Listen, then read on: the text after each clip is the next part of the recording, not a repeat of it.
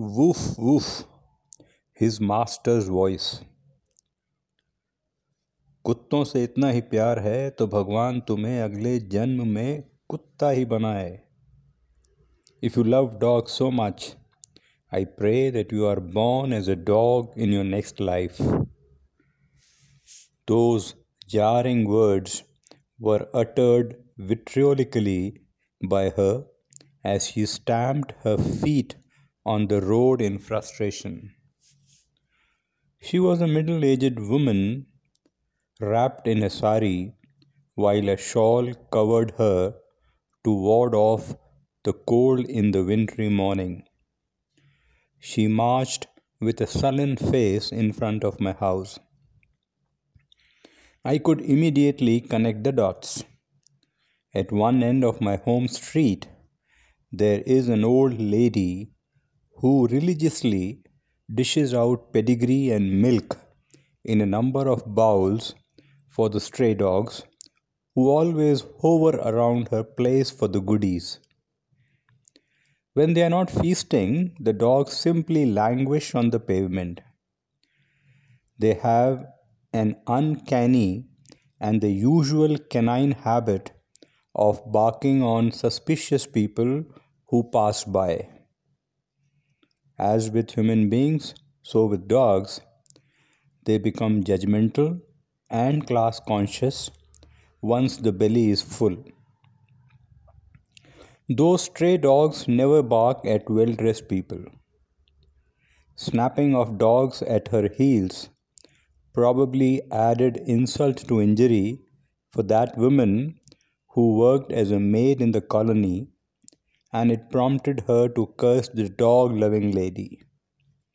Sufficiently forewarned, I quickly slipped out of my house for my morning walk after shutting the iron gate quietly behind me, lest my dogs also started shouting at her. Though I love dogs, I did not wish to receive a similar verbal lashing from the maid condemning me to be born as a dog in the next life. There is this old joke that initially all living beings were given the same length of life, but bulls, donkeys, and dogs did not want to live that long. However, human beings prayed for more number of years to live, so God redistributed the animal's share to the latter. As a result, men only live like human beings for the initial years.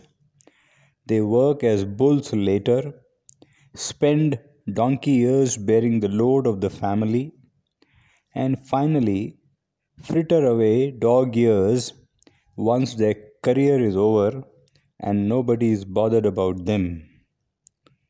Retired men are expected just to lie somewhere in the house like dogs.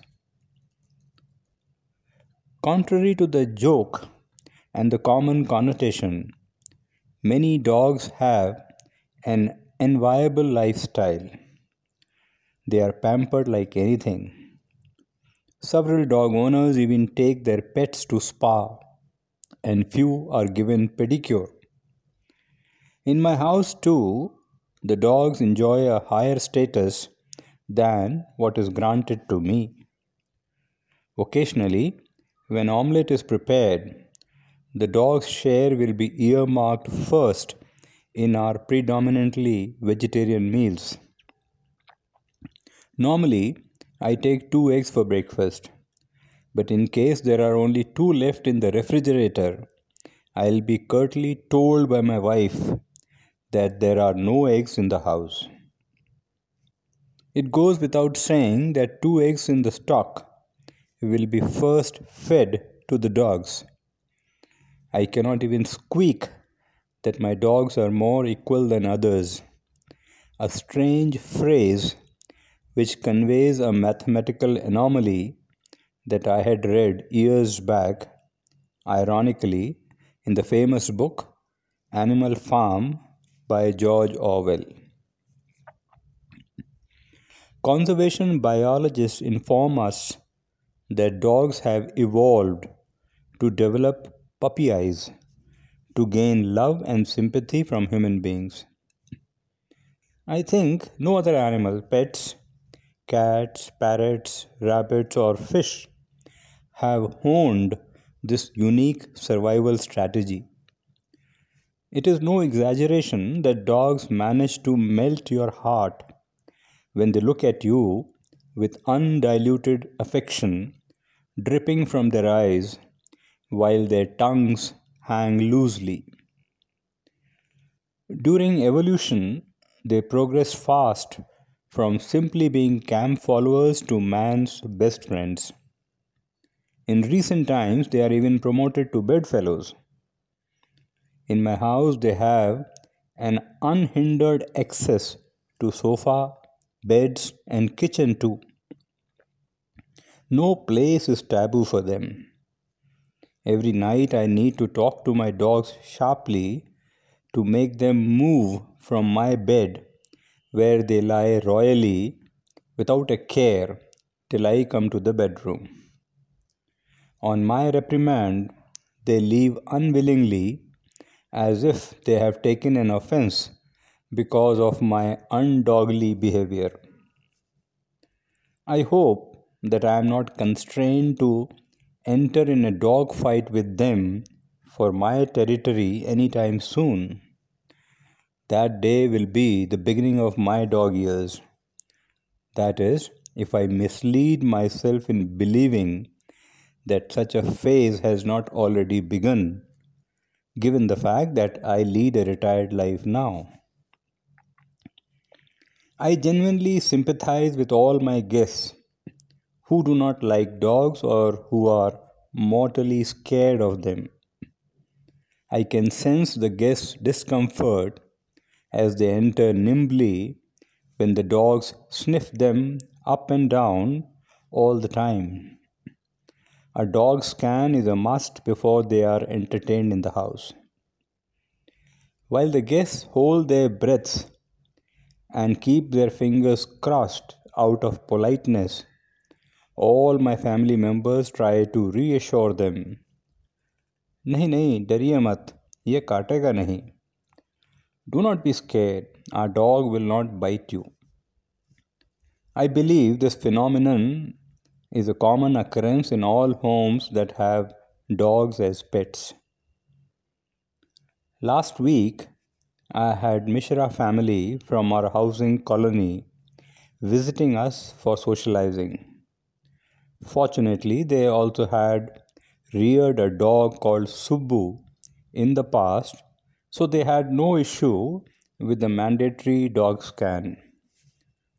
During the interaction, I confided that earlier, when people asked me about the breed, I used to call my dogs as stray, but it was strongly objected by my family. Instead, I was instructed to call them country dogs. There appears to be a caste hierarchy even among dogs. At this, my guest responded equally warmly by reaffirming that dogs become almost like family members. Once his boss had asked him, आपका कुत्ता कैसा है? How is your dog? It appears Mishraji told his boss firmly, आप उसे कुत्ता न कहें, मुझे दुख होता है. Do not call him a dog, I get hurt. Since then, his boss got overcautious and always inquired with profound regard, Subbu ji kaise hain? How is Subbu ji? The other day, my daughter was giving the dogs a car ride within the colony, a privilege denied to so many people. One of my neighbors told me later that it was an interesting sight to see two dogs sitting on the rear seat of the car with their necks outside of either window and their ears cocked up. I told him that dogs grow accustomed to certain sounds over a period of time, and my pets understand the word ride whenever it is uttered. They get excited and look forward to such outings. I had a strong feeling that my neighbor did not believe me, but my suspicion was confirmed when he looked at me with a naughty chuckle and said, "Try giving your dogs the car keys. Maybe they can drive too." It is said that when you love someone, God, or other human beings, you tend to surrender yourself completely, thereby losing your individual identity. You merge in the other entity. I will extend the same thought to the pet dogs. When you rear dogs, you forget who is the master of the house. Woof woof could be actually the master's voice. Thank you.